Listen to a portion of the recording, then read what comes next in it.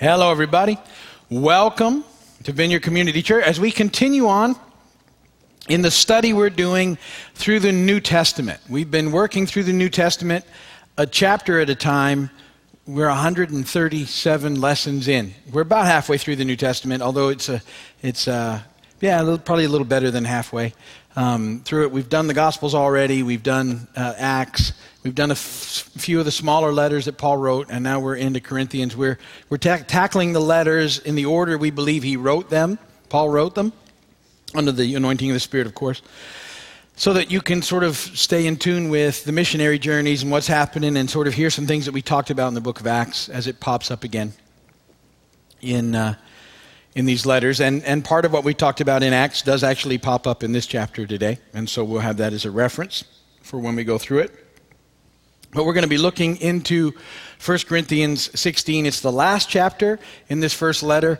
This has been an amazing journey. If you've been with us and watched the issues that Paul has to deal with in Corinth, and yet at the same time, you get a sense of all the neat things that were happening there in the church. The church was growing. There was a clear evidence of God being in the midst there. The Holy Spirit was moving. And yet there was divisions and there was differences, and they had some discipline issues. People were still being delivered from superstition and fear of the idol worship that they were involved in.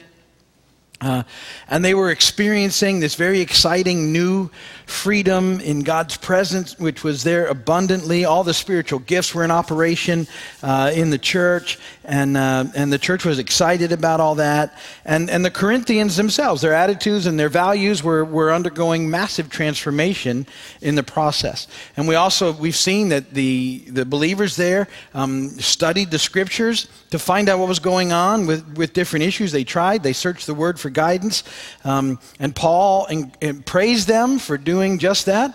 Although we also saw how sometimes people can search the scriptures and based on their bias, they can come up with some different ideas, and then if they get stuck to those ideas, it causes division rather than allowing some room for the Holy Spirit to kind of come in and really straighten things out. But Paul says it's good that you looked into the scripture for that. The women were breaking out of their servitude that had been upon them culturally for generations, and they were rejoicing in their freedom and liberations and finding important roles in the new church. And the Corinthians seem to be very responsive to truth, and Paul writes this letter sort of convinced that they'll make the changes that they need to make in the process. And all of this, I think, gives us a clear picture that transformation in these people's lives had begun. The believers were changing and growing, and they were becoming new and different people. At the same time, we've also seen that this growth was being slowed down because there was a lack of one vital quality in the body.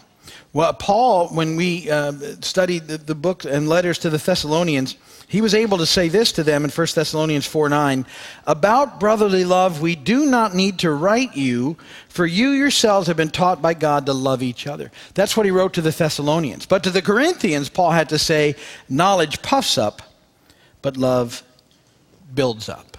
And he had to teach them how to handle their differences in love. So you can see that, in Thessalonica, they figured out the whole love thing. But in Corinth, they hadn't. And they needed to be instructed, because that's where real growth takes place. So we learn to love each other well. So we learn to love each other, even in our differences, that we're able to let love be first and love make a difference in our lives. And once the church loses that, it becomes a very bitter, mean, critical, not fun place. And so it's in love. I mean, we'll have some differences, and we'll have some things, and we'll study the scriptures, and we'll see different things. But if we can love each other on the main stuff and allow the Holy Spirit to work, we can continue to grow together, which is what's so important. Paul's last reminder to the Corinthians that we see today is do everything in love. Do everything in love. That's a great scripture. 1 Corinthians 16:14. Do everything in love. That's That's one, I love those things because I've already taught you what everything means, right? Everybody knows what everything means? Everything. In love. That's probably enough. If you get that one down, you probably got it about what it looks like. So let's look into 1 Corinthians 16, just real quickly in our time together. 24 verses today. It's pretty much a goodbye chapter as he's finished this very difficult, hard letter, and yet filled with love even in his correction. He's loved the people well, and he's looking forward to seeing them again, and so he's kind of rounding things up and answering the last couple of questions and moving along. So 1 Corinthians 16, 1 through 24. Now, about the collection for God's people. Do what I told the Galatian churches to do. On the first day of every week, each one of you should set aside a sum of money in keeping with his income, saving it up, so that when I come, no collections will have to be made. Then, when I arrive, I will give letters of introduction to the men you approve, and send them with your gift to Jerusalem. If it seems advisable for me to go also, they will accompany me. After I go through Macedonia, I will come to you, for I will be going through Macedonia. Perhaps I will stay with you a while, or even spend the winter, so that you can help me on my journey wherever I go. I do not want to see you now and make only a passing visit. I hope to spend some time with you if the Lord permits. But I will stay on at Ephesus until Pentecost, because a great door for effective work has opened to me, and there are many who oppose me.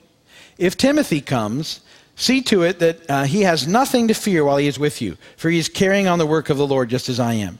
No one then should refuse to accept him. Send him on his way in peace, so that he may return to me. I am expecting him along with the brothers. Now about our brother Apollos. I strongly urge him to go to you with the brothers. He was quite unwilling to go now, but he will go when he has the opportunity. Be on your guard. Stand firm in the faith. Be men of courage. Be strong. Do everything in love. You know that the household of Stephanas were the first converts in Achaia, and they have devoted themselves to the service of the saints. I urge you, brothers, to submit to such as these and to everyone who joins in the work and labors at it. I was glad when Stephanas, Fortunatus, and Achaicus, I can't remember his name, this guy with an A name, arrived, because they have supplied what was lacking from you. For they refreshed my spirit and yours also. Such men deserve recognition. The churches in the province of Asia send you greetings. Aquila and Priscilla greet you warmly in the Lord, and so does the church that meets at their house. All the brothers here send you greetings. Greet one another with a holy kiss. I, Paul, write this greeting in my own hand. If anyone does not love the Lord, a curse be on him. That's pretty funny, don't you think? And then he says, come, O Lord. We'll talk about that in a minute. The grace of the Lord Jesus be with you. My love to all of you in Christ Jesus. Amen. And so ends 1 Corinthians, the letter that was written by the Apostle Paul under the anointing of the Holy Spirit. So let's dig in and talk about a few things together. And it won't be as long as it has been lately because we have 24 verses, so we're in pretty good shape. In the first 4 verses of 1 Corinthians 16, Paul is kind of shifts from all of the spiritual gift and the love and all the talk and what he needs to do, and then he gets into a very practical thing. And he starts talking about the offering for the church in Jerusalem. Paul actually talks about giving more than anybody else scripturally. And we know from our study in Acts that Paul ultimately takes this offering that's being collected in all the churches, the Gentile churches, and he personally delivers it to the church in Jerusalem. And it's a big deal. And he was determined later on, at some point, he becomes determined that he's going to be a part of it. And there's something about the connection that he's trying to make between the church. It was very important to Paul that the Gentile church step in and help the primarily Jewish church in Jerusalem. It was a big deal to Paul. He thought it was just a way to bring and cement in all that God was doing and all that was taking place. Now that the Holy Spirit was moving among the Gentiles as well, and the church had spread, and that his whole mission and ministry was to Gentiles. And so he's encouraged the churches in the area to prepare an offering to go to Jerusalem. And he said, ultimately what he says, it should be systematic in their giving, and it should be according to their income, and they should set aside a sum of money the first day of each week, so that when he gets there to go, a collection doesn't have to be made. And what he's saying is, look, I want you to just get into it, because you asked about it. They asked a question, what about this offering? We've heard the churches in Galatia are taking, we want to get in on it. And he said, so I don't want it to be an issue. You want in, just get it ready. And he explains that a little more in 2 Corinthians 9. I'm going to read that to you, and then when we study 2 Corinthians 9, we'll look at it again, the first 7 verses. Paul says to the church in Corinth again, there's no need for me to write you about this service to the saints. For I know your eagerness to help, and I've been boasting about it to the Macedonians, telling that since last year in Achaia you were ready to give, and your enthusiasm has stirred most of them to action as well. But I'm sending the brothers in order that our boasting about you in this matter should not prove hollow, but that you may be ready, as I said you would be. For if any Macedonians come with me and find you unprepared, we, not to say anything about you, would be ashamed of having been so confident. So I thought it necessary to urge the brothers to visit you in advance and finish the arrangements for the generous gift you had promised. Then it will be ready as a generous gift, not as one grudgingly given. Remember this, whoever sows sparingly will also reap sparingly, whoever sows generously will also reap generously. Each man should give what he has decided in his heart to give, not reluctantly or under compulsion, for God loves a cheerful giver. Paul's just preparing them, and he says, you guys want it in, and we've been bragging about your willingness. And he says, some of these people from the church that we've been bragging are probably going to be with us when we swing by to pick up the offering. And it got to be ready, guys, or we're going to look like fools if we show up and you go, what offering? And so, and then it becomes, then they'd have to take it up, and rather than be something that people are happy to give, it becomes something that's grudgingly given. So you should always settle that with God and give what he tells you to give so that you feel good about it. It should never be something, no one should ever guilt you into giving, because it's not how it's supposed to be. If someone, and some people are really good at that, if someone guilts you into giving, it's almost, God doesn't operate on the guilt principle. I'm pretty sure I can show you that scripturally, that guilt's not coming from him. And so it should be a willingness thing. But see, when it comes to people, money is a funny thing, because we tend to put some hope in money, and it can quickly get in the way of what it's supposed to be doing for us. And so one of the reasons that Paul is always continuously, stressing the thing about giving, and why Jesus talks about giving and the scripture talks about giving, is that when you get a hold of that mindset, it's where your heart is all about. Where your treasure is, there your heart will be also. Where when you're settled in that, it doesn't become a horrible thing to have to give. It becomes, because God is good and this is what he wants us to do, we do it.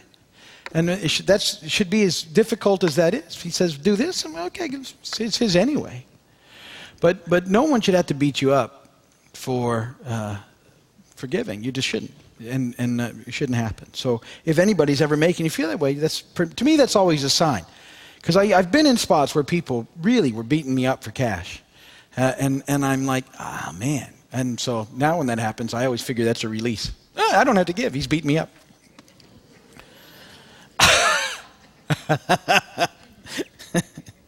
And then I go, really? Right? And then I listen. So Paul is that's what he's talking about. Look, the church in Jerusalem had this need. The Gentile churches who were doing a little better, although some of them were in a pretty bad spot as well, but they were given out of that desire to bless the church in Jerusalem. And we know from Paul's life, it's one of the last things that he accomplishes. He gets that offering into Jerusalem. And it's a big deal to him to go and bless the needy church in Jerusalem with money from the Gentile churches. It's kind of a very unifying thing, and we studied that in the book of Acts. And then verses 5 through 7, Paul starts talking about wanting to make a journey soon, but at this point in time, he's really not sure of what's coming next, and he's listening for God and asking God to guide his steps. And he wants to go and visit all the churches that he's sort of planted in that area and that are participating in this offering.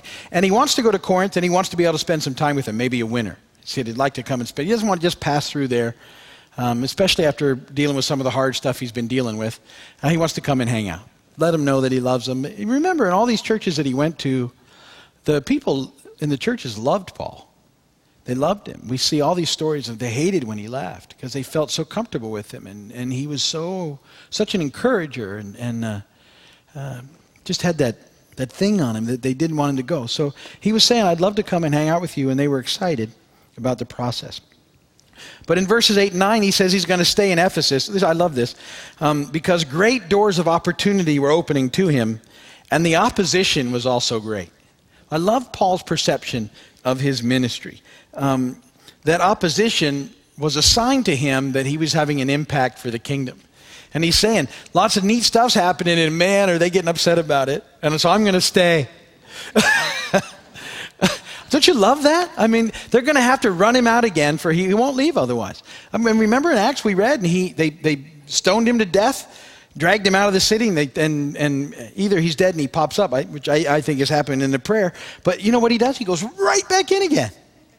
I added that part. That wasn't biblical. So please don't look for that. Where does Paul say, It's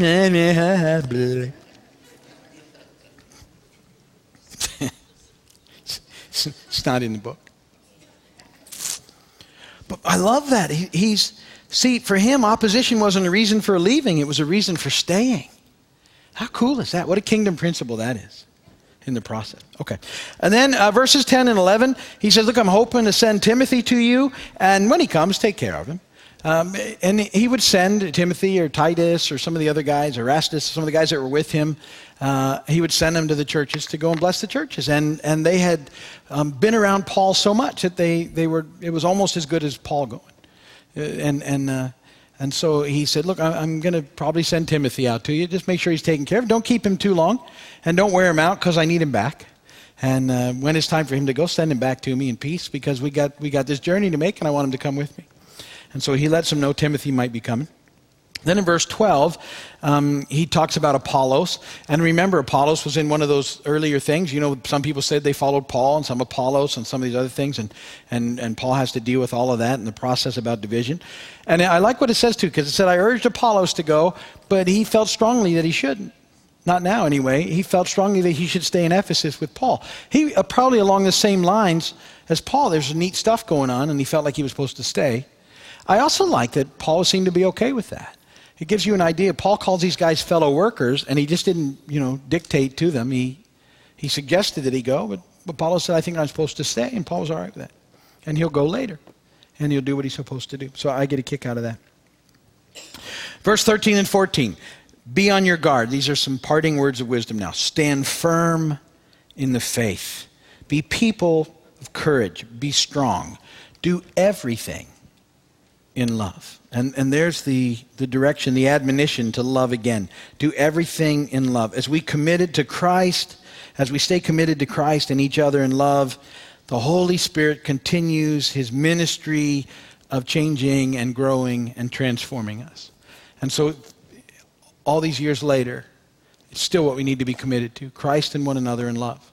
We talk about that all the time. It's the foundation for all that we do.